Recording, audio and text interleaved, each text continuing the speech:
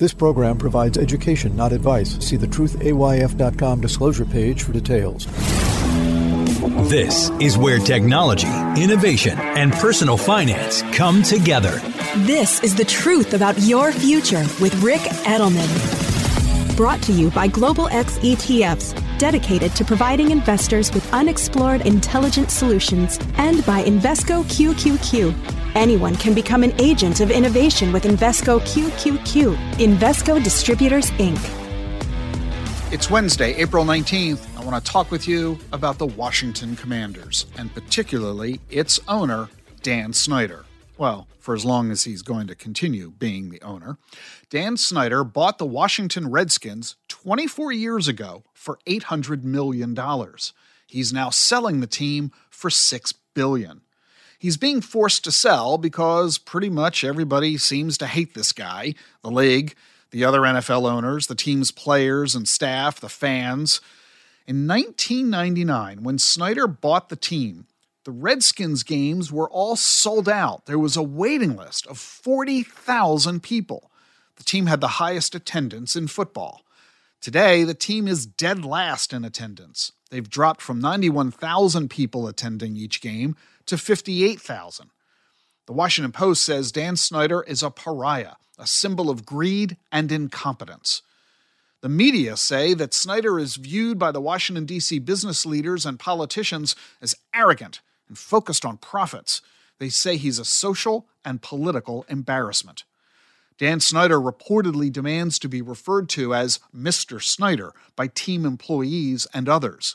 Former employees have claimed he was extremely demanding and difficult to work for, that his insistence on being called Mr. Snyder was just one example of his overbearing management style. Let me just give you some ideas of the actions that Dan Snyder has engaged in during his ownership of the Washington Commanders. In 2005, Snyder built a fence around the stadium to prevent fans from parking for free in surrounding neighborhoods. By building this fence, they had no choice but to park in his parking lot, paying him fees for doing so. In 2008, Dan Snyder had the Redskins sue a retiree when she didn't renew her season tickets. She'd had the tickets for 50 years, but she couldn't afford them anymore. The Redskins sued her for breach of contract. The Redskins eventually dropped that lawsuit, and Snyder publicly apologized. In 2010, Dan Snyder sold tickets to new seats that he had installed in the upper deck of the stadium. But he didn't tell the fans who bought the tickets that their views of the field were obstructed by concrete columns. In 2011, Dan Snyder required that fans pay for their season tickets using a Redskins-branded credit card. The card came with high fees and interest rates. In 2013, Dan Snyder sold licenses to vendors so they could sell snacks outside the stadium. But then when patrons tried to bring those snacks inside, they were prohibited from doing so. They had to buy everything again. Snyder lives in Potomac, Maryland, in a mansion alongside the Potomac River. The land between his house and the river is public parkland, and the trees there blocked Snyder's view of the river. So in 2013, he asked county officials for permission to cut down the trees, and his request was denied. So he cut them down anyway, more than 130 trees. The public and environmental activists expressed outrage over the destruction of the trees and the potential damage to the local ecosystem. Snyder ended up getting fined $100,000, a pittance compared to his vast wealth, and he got the river views he wanted. In 2017, the team was sued by vendors who claimed that the team had failed to pay them for concessions and merchandise that were sold at the stadium. The vendors alleged that they were owed more than $500,000 in unpaid fees. In 2018, Dan Snyder began charging admission fees for fans to attend training camp. No team ever charged fans to go to training camp, but Dan Snyder began charging up to $35 a head plus $10 to park. In 2018, the team's former director of cheerleaders accused Dan Snyder of sexualizing the cheerleading squad. One former cheerleader filed a lawsuit alleging that she was forced to pose topless during a photo shoot. Also that year, Snyder was accused of failing to return security deposits to former employees and vendors. One former marketing executive sued the team for failing to return her $36,000 security deposit after she left her job. She also claimed that the team had engaged in other unethical and illegal practices, including underpaying employees and manipulating attendance figures to boost ticket sales. In 2019, the team was sued by a company that says the team failed to pay $650,000 for security services.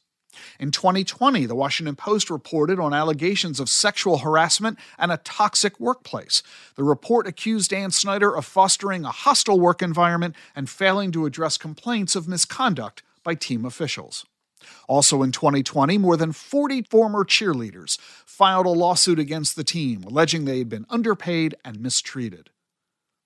Dan Snyder eventually changed the name from the Washington Redskins to the Washington Commanders, but without seeking any fan input. Fans widely hate the name, and they derisively call the team the Washington Commies. Under Dan Snyder's ownership, the team has lost nearly 60% of its games. It hasn't won a playoff game in nearly 20 years. And so Dan Snyder has failed both on the field and off the field. But he's won in his bank account. He's now a multi-billionaire. A hated and despised billionaire, but a billionaire nevertheless. Poor little rich boy. So the reason I'm citing all of this to you is that I want to make sure that the rest of us all learn a lesson from Dan Snyder. I want you to decide what really matters to you. If money is all you're after, be careful, because you just might get what you deserve. I say all of this because of a poll recently released a few weeks ago by the Wall Street Journal and the University of Chicago. I told you about this poll back on April 3rd. The link to that podcast is in the show notes for you. I told you then, I'll say it again here, that in that poll, only 38% say that patriotism, religion, community involvement, hard work, and having children are very important. But the majority say that what is more important than ever? Money. If you think money matters more than anything else, you and Dan Snyder have a lot in common. If you like what you hear on this podcast, leave a review for The Truth About Your Future on Apple Podcasts. I read every review, and maybe I'll share yours on the air. And you'll also be helping others discover the show too. I'll see you tomorrow.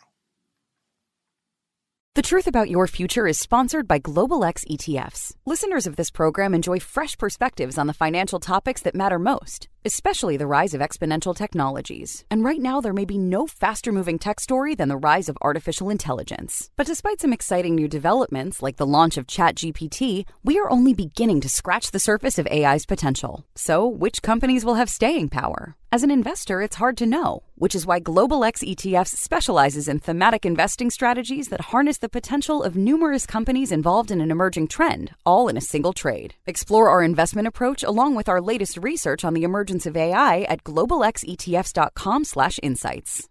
Need help managing the complexity of income needs in retirement? Meet Schwab Intelligent Income, a simple, modern way to pay yourself from your portfolio. Tell them how much you need and how long you need it to last. They'll estimate how much you can spend. Plus, you can start, stop, or adjust payments anytime without penalty. And with Schwab Intelligent Portfolios, you won't pay an advisory fee. Visit schwab.com/intelligent income to learn more about their modern approach to wealth management. The information you need to plan for the tomorrow you want. This is The Truth About Your Future with Rick Edelman.